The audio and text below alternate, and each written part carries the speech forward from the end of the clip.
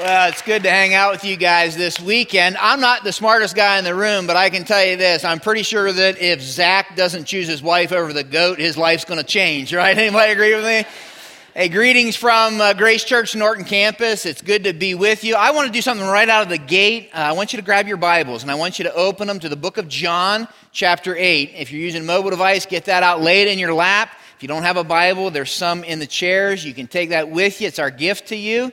If you're not sure how to get there, your Bible's split into two parts. There's the first part, which is the Old Testament. Second part, New Testament. John would be in the second part of your Bible. Chapter 8, just lay that in your lap. We're going to get there in a minute. As you turn there, I've been here 7 years, and when I came to Grace Church, I didn't realize how preoccupied the pastors of Grace Church were with how good looking they are, right? Anybody with me on that? I mean, it's amazing, these guys. I've even heard your campus pastor, our senior pastor, say to you guys how lucky you are to see him on high definition, how sexy he is. You ever heard that? Yeah? Yeah, I need to get some things off my chest because it's starting to get personal. See, as we're going around to different campuses, here's what's happening. These guys are coming down to the Norton campus and they're speaking to our campus and they're standing up, giving their little line, saying how good looking they are. And here's what they're saying. They're saying, we're really good looking and I'm sorry that your pastor is so ugly down here, right? It's getting personal. So I want to get something off my chest. My name's Dan. I'm a little older than those guys. I'm bald. And obviously, I'm not much to look at, but apparently I'm the only Grace Church pastor that owns a mirror. That's what I figured out. Can I get a witness? I love the opportunity to be a part of Grace Church. Love it. Last week, I was at Medina campus. They just opened up their new auditorium. Incredible to see what God's doing there. Doing phenomenal things. Last night, our Barberton campus met for their 5th Saturday in a row, and so we're seeing that thing launch and seeing God do some neat things there. Really, really excited about that. God is changing lives as a result of the gospel and as a result of what he's doing in and through Grace Church, which makes me really excited about this series we're in, right? I don't know, maybe you haven't been here to be a part of. Let me catch you up to speed. We're doing a series called My Life Changed When, and all we're saying is this, is that you have a story and I have a story. Your story is different than my story, but we all have a story. Our stories are unique. And here's what we know about our stories. They're gifts. God gives us our story as a gift. In fact, the first week, Pastor Jeff shared Ephesians chapter 2 with us that says this, we're God's workmanship. The original word that's used when it was originally written is we're literally God's poema. It's fascinating to me. We're his literary masterpiece. That he gives us our story to somehow impact us, but not just to impact us, not just to change us, but our story is something he gives to us so that it can be an impact and a help to others. That's why we want you to share your story. And so all of you in the room probably can look back over your life at poignant, significant moments in your life that you could look at and say, that was a my life changed moment for me. Usually it's big moments, not always, but usually it's big moments in our life. For instance, most of you maybe could look back at moments in your life that are moments of celebration, right? They're my life change moments. I know I can look at a ton of those kind of moments. For me, one of those moments, 25 years. 25 years ago, I married my best friend. My life changed. Been married to Jennifer for 25 years, and my life changed the moment I said I do to her. You see, a lot of you can look at moments of celebration, but it's not just the moments of celebration, right? Sometimes our my life change moment is the unplanned transitions in our life, and all of us face them. We go through different seasons of life, changes in life. For me, that happened 7 years ago when I uprooted my family and we moved to Akron, Ohio. My life changed due to an unplanned transition. But if we're honest this morning, if we're honest, we can look at moments of celebration, we can look at moments of transition, but most of us can look back over our life and we can see my life change moments that happened during moments of pain, moments of loss, moments of betrayal, moments of hurt, moments that we wish we didn't have to walk through, but they changed our life. You see, for me, that happened about 14 years ago. When all of a sudden depression hit me like a Mack truck. I'd never been depressed in my life. I didn't even understand people that were depressed. I was the most optimistic person you could ever meet. Depression hit me like a Mack truck, changed me. My life changed that moment. Changed the way I see the world, see people. It changed the way I pastor. See, you can look at moments in your life that are my life changed moments. And you know this, that your celebrations, they're not coincidental, right? Your pain's not pointless. Your transitions aren't trivial. These My Life Change moments are things that God gives you uniquely. And so we're just simply saying, would you share your story? Upload it and share your story so that others could be helped by it. This morning I want to share a My Life Change moment. Happened when I was in the 4th grade. I'll never forget it. Left a lasting impression on me. You would have no reason to know this, but I grew up in a religious home. In fact, a step further than that, I grew up in the home of a preacher. My dad was a preacher.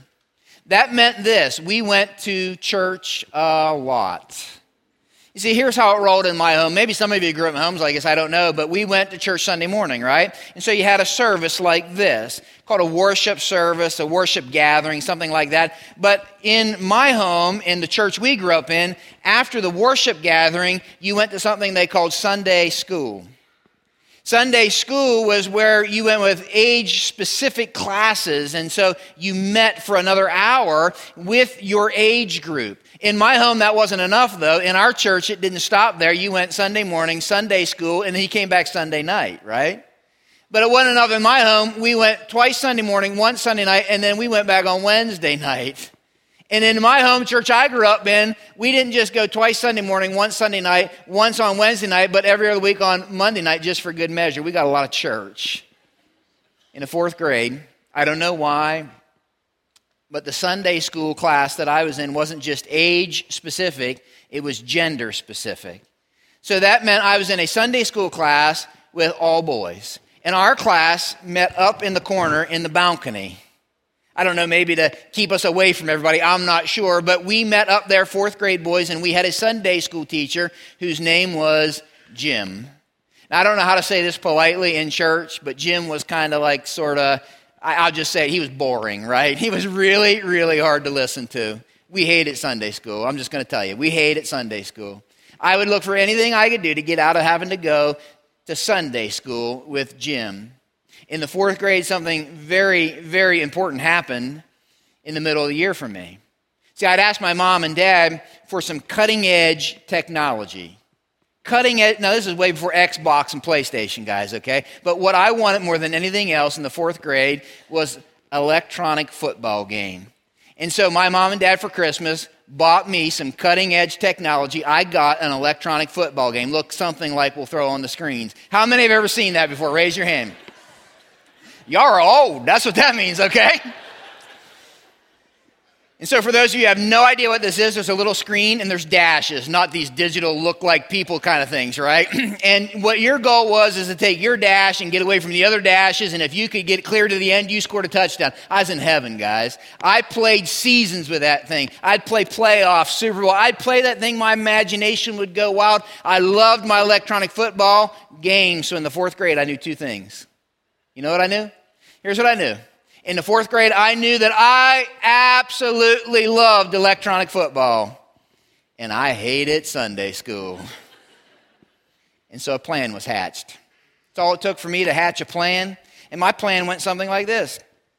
You go down to the bottom floor of our church building, and down at the base of the steps was a classroom nobody wanted to use. It was dark, dingy. There was no window in there. Turn the lights out, pitch black in that room. It was the perfect place for me to hatch my plan, because at 10:30 every Sunday, I'd take my little electronic football game, look this way, look that way. I'd hop in that room, shut the door, turn the light out, mute my game, crawl underneath of the table, and I had Heavenly Sunday School Alternative for an hour. Guys, it was unbelievable. I thought, why didn't I think of this sooner, man? This was awesome. I'd sit under that table and I would play my little electronic football game all through Sunday school. I would do it week after week. I loved Sunday school that way, right? It was wonderful. I thought, man, I have the perfect plan, until all of a sudden it caught me by surprise. I didn't see it coming. It got complicated.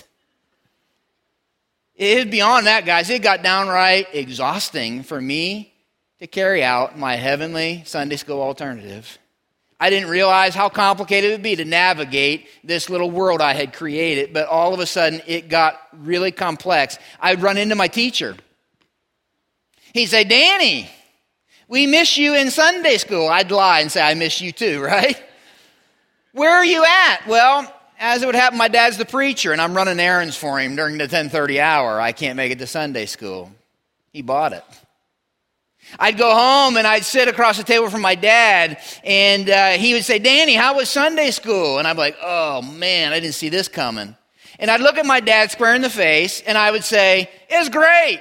But I knew I had to do something to get him off my trail, and so to distract him, what I'd do, I'd say, but Jimmy was awful in class today, Dad. And we'd talk about Jimmy. Guys, I was in deep. I was in too deep to work my way out until the Sunday it all changed for me. My life changed one Sunday. I'll never forget it. I went down to my little heavenly Sunday school spot underneath my table, pitch black. If I remember right, it was 3rd and 8 on the 25. I was getting ready to score, and all of a sudden, some unwelcome light entered into my heavenly little dark world. The door cracked open. I was frozen. I couldn't move. I was paralyzed. That door opened a little further, and all of a sudden, I saw a pair of shoes standing in that doorway. I studied those shoes. I thought I recognized those shoes. Black wingtip shoes. Those are my daddy's shoes. I remember thinking to myself, what in the world is my dad doing in this room at 10:30? Shouldn't he be in Sunday school? Is what I thought to myself, right? All of a sudden he said, Danny, are you in here? Guys, I just need to be real honest with you. I thought for one brief second I'm going to throw him off and say no, but I caught myself, right? I caught myself. I was frozen. I couldn't breathe. I could not breathe. I was paralyzed. I thought if my dad ever finds out I'm underneath this table and I've been lying to him all this time, my world as I know it is going to end. He said, Danny, are you in there? I thought, oh, please, just shut the door and leave. And then I heard him say Danny a 3rd time, but this time he was no longer standing at the door. My dad had gone from standing at the door to stooping under the table. And he said, Danny, I know you're in here. I know you've been in here the whole time. It was at that moment that I realized my dad was not looking for information. He was looking for confession. He knew I was in there the whole time and that my dad had come into that room and opened the door to stoop under that table to save me from me. Why do I tell you that story? I tell you that story because my guess is in a room this size with this many people that there's some of you that are exhausted. There's some of you that are exhausted because you have a secret that you're keeping, and at first it was a heavenly little world that you have created, but now you found out it's gotten complex and complicated.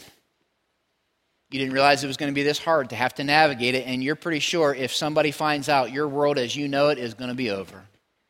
If they ever figure out the site you've been visiting, the text you've been sending, the relationship you've been cultivating, the business transactions you've been carrying on, you're pretty sure your life as you know it's going to be over.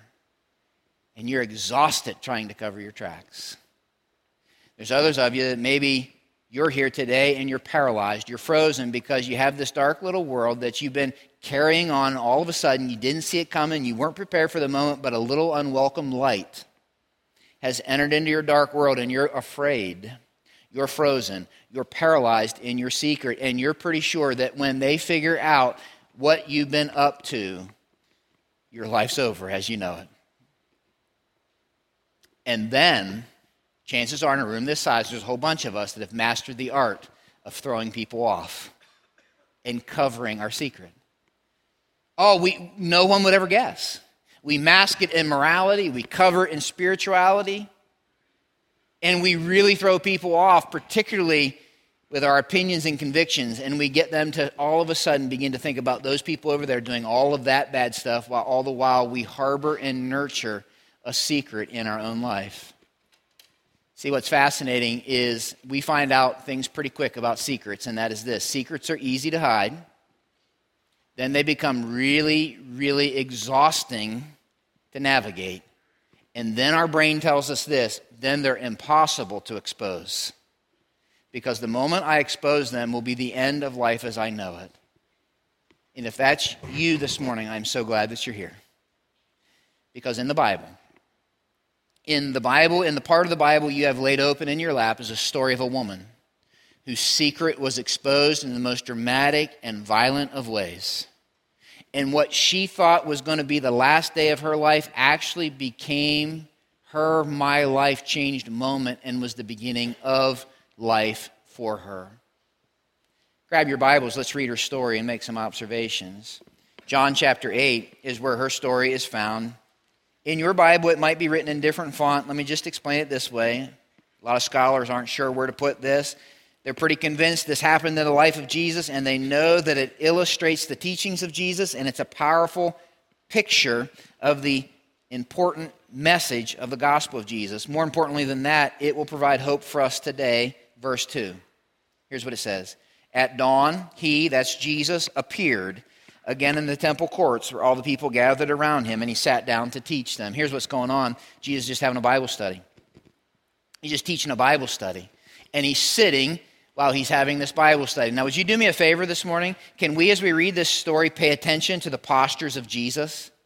So he's sitting there teaching a Bible study when all of a sudden, the Bible study is interrupted in the most dramatic of fashions. Verse 3, the teachers of the law and the Pharisees brought in a woman, don't miss this, caught in adultery. And they made her stand before the group. You see what's going on? The Pharisees, the teachers of the law, that's the respected religious leaders. They interrupt Jesus' Bible study, but they have somebody with them. It's a woman that literally, the Bible says, this woman was caught in the act of adultery. If I'm reading this right, here's what's going on. Don't miss this. They drug her out of bed. The only problem was she wasn't in bed with her husband. And they made her stand right in front of Jesus in the middle of his Bible study. You feel the moment? Can you imagine? Exposed, vulnerable, humiliated, frazzled. Verse 4, these religious leaders said to Jesus, "Teacher, this woman, she was caught in the act of adultery. In the law, Moses commanded us to stone such women. What do you say?" Verse 6, they just wanted to use this question as a trap in order to have a basis for accusing him. Here's what's going on. The details of her secret are laid out. They had already picked out the stones to execute her. And further than that, they want to trap Jesus in the question. And you know what's worse yet? Don't miss this. They're right. They knew their Bible. Leviticus chapter 20. The Bible he's teaching from, they knew it. Jesus' response is fascinating. Do you see what he does? Jesus hears what they're saying, and he goes from sitting to stooping. It says Jesus bent down, and he started to write on the ground with his finger. I don't know about you, but I sure would love to know what he was writing in the ground. The Bible says they wouldn't leave him alone. They kept questioning him, and when they kept on questioning him, it says he straightened up. And he said to them, "Let any one of you who is without sin be the first to throw a stone at her." Here's what Jesus is saying. He's saying, you're right. You're right. She's guilty. I just have one request. Let the one who is here who has no sin be the first one to throw a stone. And then you see what it says? Again, he stooped down and started to write on the ground. The sitting Jesus stooped, then he straightened up and stood up, and then he went back to stooping. Verse 9, at this, those who heard began to go away one at a time. The older ones first, until only Jesus was left, with the woman still standing there. Here's what happens. All of a sudden, the executing mob becomes the exiting mob. And all you can hear is stones dropping in a pile. So if I'm reading this right, the only people that are left are the woman whose private secret was now public gossip, and the one who had the credentials and the resume to execute judgment. The only one in the whole group who had no sin, and the woman whose sin was now exposed for everybody to see. Look what happens. Verse 10, Jesus straightened up and asked her, "Woman, where are they? Has no one condemned you?" "No one, sir," she said. "Then neither do I condemn you. Go now and leave your life of sin." What a fascinating story. He's like, where are the people that are going to condemn you? I don't know. They're not here. They all left. But you're still here, Jesus. And the only one who had the authority and the resume and the credential to condemn her stood up and said, "Neither do I. Now go leave your life of sin." What a fascinating story. It ought to create a little bit of angst in us, guys. I mean, there's a part of us is like, how in the world could Jesus say that to her? She's caught red-handed, man. She's caught in the act of adultery. How could he say that? I mean, is Jesus just kind of soft on sin? Is Jesus just one of those guys kind of like, oh, just turn a blind eye to it this time. Just don't do it again, and on your way you go? I mean, is that who Jesus is? Not on your life. Not a chance. I think that those that would have been witnessing this scene would have been baffled, been confused, been like, what's up? I can't believe he responded like this, because in the scene, the only one who had the authority to throw the book at her, the only one who had the credentials to execute judgment on her, instead he stooped. He stooped. Which is an incredible picture of God's story. See, I don't know, you may be here this morning and maybe somebody drugged you here. I don't know. Maybe your boyfriend or girlfriend nagged you till you came. Maybe your wife or your husband kept after you, and you came and they drug you here, and you came not really wanting to be here, and you know you got secrets, and you know if those secrets ever got exposed, you're pretty sure that what you understand about God is that he's a God who will throw the book at you. You're pretty sure that what you understand about church is that that's a place where they're going to throw stones at you. And yet what Jesus illustrates and pictures in this story is that God, Jesus, God with skin on, is the only one in the story who had the right to throw the book at her, had the right to throw stones at her. Instead, he stooped. What an incredible picture of what John 3 says. Many of you know what John 3 says. It's a very popular passage of Scripture. John 3, verse 16 and 17 says this: God so loved the world that he gave his one and only Son, that whoever believes in him shall not perish but have eternal life. Verse 17 is just as important.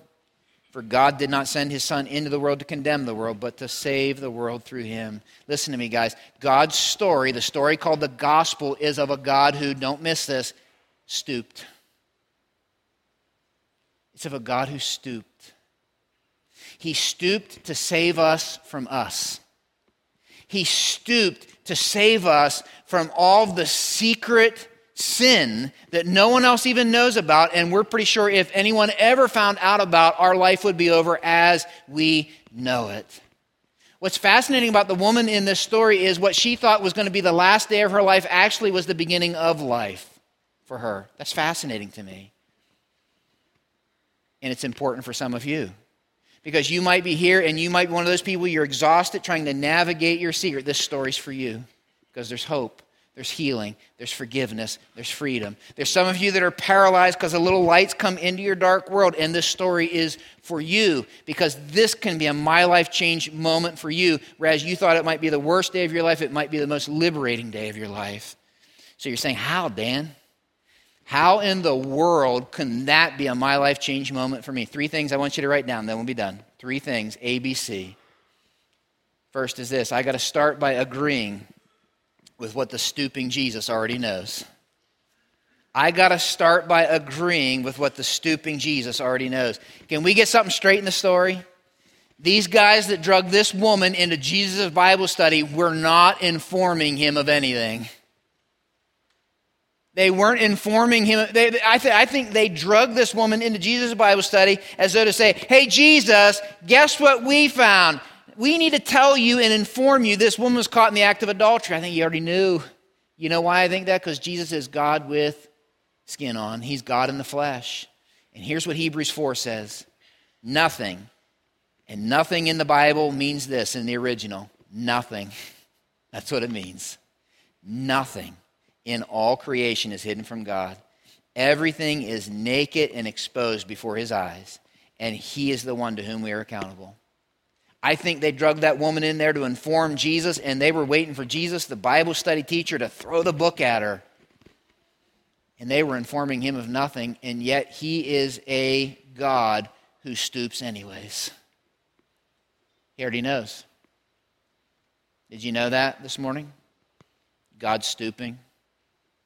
And he already knows what's going on in your life. You've done a good job keeping everybody else out. No one else knows. You're navigating it. You're exhausted doing it.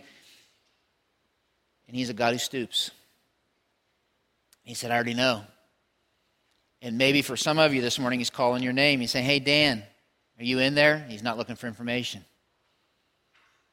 It's not what he's looking for. He's saying, hey, I already see the danger you're flirting with. I know no one else does. I see the sites you're going to, the texts that you're sending, the relationship you're cultivating. I see the business transactions that you're carrying on, that you're covering up. I see the secret life that you're living. I see the addiction that you've been able to keep everyone else from being able to spot. I already see it. I know no one else does. And I love you.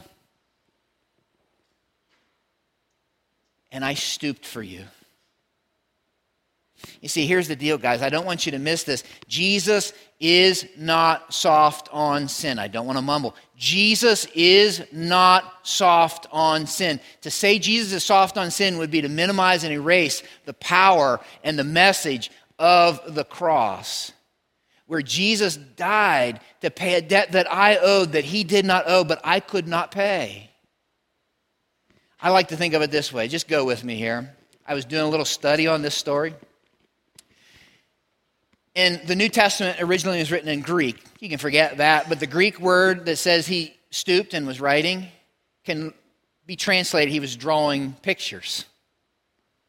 I like to think that way. I'm very pictorial, and I like to think, what if Jesus stooped and was drawing a picture of a cross as these guys were badgering him about this woman?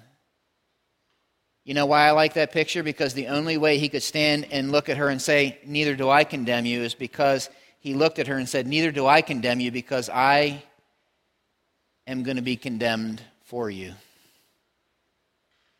Neither do I throw the book at you. You know why? Because I'm going to have the book thrown at me for you. Neither will I stand and throw stones at you. You know why? Because yes, the secret that's been exposed is sin, and I'm going to go to a cross and die for you. That's what Isaiah 53 says. Powerful, powerful passage. Says, but he, that's Jesus, was pierced for our transgressions. He was crushed for our iniquities. The punishment that brought us peace was on him. By his wounds we're healed. We all like sheep have gone astray. Each of us has turned to our own way, and the Lord has laid on him the iniquity of us all. Guys, that's where freedom, healing, and forgiveness is found. It begins by agreeing with what the stooping God already knows. He came, he stooped, he died for even the stuff we're covering up no one else knows about. You ever think about this? Those guys with malicious intent drug this woman right in the middle of Jesus' Bible study. And they drug her to the best possible place in front of the best possible person they could have drug her. They weren't meaning well, don't get me wrong. But they brought her right into the presence of where she could find freedom and healing and forgiveness for what she had probably spent a lot of time covering up. You see, why that's good news is somebody might have drugged you here, and maybe you have a concept of God, that he's a God that's ready to throw the book at you. He's a God ready to throw rocks at you. And I want to tell you the story of God, called the gospel, is a story about a God who stooped. He already knows. He already knows. I know. I get it. No one else does. I get that. He knows. And he's not throwing the book at you. And he's not throwing stones at you. He's saying, I came to save you from you. And the way I'm going to do that is simply by dying on the cross for all the stuff that you have somehow managed to keep hidden in a closet. And here's what's interesting in the story. The stooping Jesus went from stooping, and then he stood. And he looked at this lady and says, I don't condemn you, now go. And I want you to leave your life of sin. He made a declaration to her. What a beautiful picture of what Jesus has done for us. Don't miss this. God stooped. They nailed him to a cross. They put him in a tomb. The story goes on to say 3 days later he rose again. That is really, really, really good news, isn't it? Here's why it's good news. Because at the cross, Jesus wrote the check. But the fact that he rose again means the check did not bounce. And because the check didn't bounce, he has the authority to say what the check goes for. He has the authority to say forgiveness is yours. He has the authority to say now righteousness is available. He has the authority to say you can be forgiven and free. Here's how Romans 8 puts it. Just look at this on the screen. So now there is no condemnation for those who belong to Christ Jesus. Because you belong to Jesus, the power of the life-giving Spirit has freed you from the power of sin that leads to death. This is so important, guys.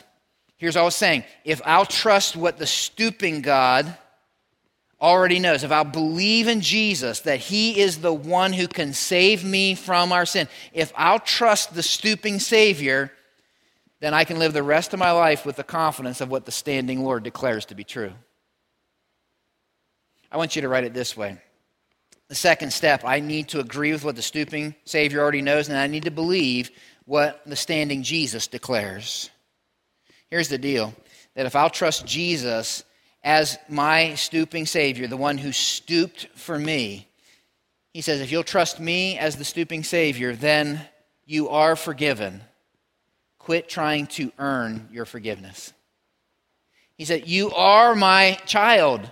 Quit trying to achieve a place in my family. He's saying, you are secure in my love. Nothing can separate you from my love. Quit living your life afraid that something is going to put that in jeopardy. You see, here's how it rolls. He said to this woman, he said, I want you to go and sin no more. What was Jesus saying to her? I don't know if you ever think about this stuff. What was he saying to her? Was he saying, hey, go try really hard not to do that again? I don't think that's what he's saying. I think what he's saying is, I want you to go live the rest of your life in response to the verdict I just gave you. And the verdict is this: I don't condemn you. There is no condemnation. You see, here's what happens sometimes, and some of you may be able to relate to this. Some of us are like, yeah, I'm in this prison of guilt. I'm so glad there's a stooping God. And so we go from this prison of guilt and we trust Jesus as our Savior, but for some of us, not all, some of us, we go from a prison of guilt right into a prison of grit. And we live the rest of our Christian life saying, I'm going to somehow earn God's favor and keep his love and whatever. And what Jesus is saying, no, I want you to live not to get a verdict from me, but I want you to live from the verdict you have from me. That it's not guilt nor grit, it's the path of grace where there's freedom, there's healing, there's forgiveness, there's joy. Powerful, powerful picture of the gospel.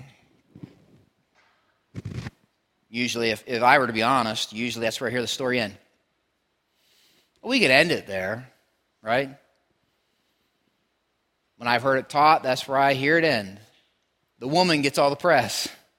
And we could end it there, and you might be like, man, that's a great story for people who are really struggling with some deep secrets that they've been keeping, and man, that gives them hope, and that gives them something to really hang on to. But here's what causes problems for me in that. She's not the only one in the story. Did you notice that? Like she ain't the only one in the story. There's more people in the story. There's this whole group of guys with stones in their hands in the story. And what's fascinating is, it's not just that she's not the only one in the story, but she's not the only one. Now remember this, she's not the only one in the story with a secret. With one sweeping statement, Jesus exposes all of the secrets that their stones were hiding. You see, these cats had walked in and the stones in their hands were simply covering and hiding the secrets that were in their heart.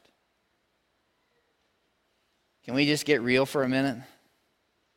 Fact of the matter is, we all have secrets. Secret ambitions, secret anger, secret jealousy, secret lust. I was reading these last couple of weeks, somebody said that if all the thoughts of a man were somehow written on his forehead, he'd never take his hat off. That might be true. But we get really, really good at covering them up. Particularly if we're somebody who would say, I'm a Christian, I'm a Christ follower. We get good. Here's how we do it. We mask our secrets in morality. We cover them in spirituality. We get really busy doing a lot of activity so that no one can delve in deeper. And here's what happens over time. Unfortunately,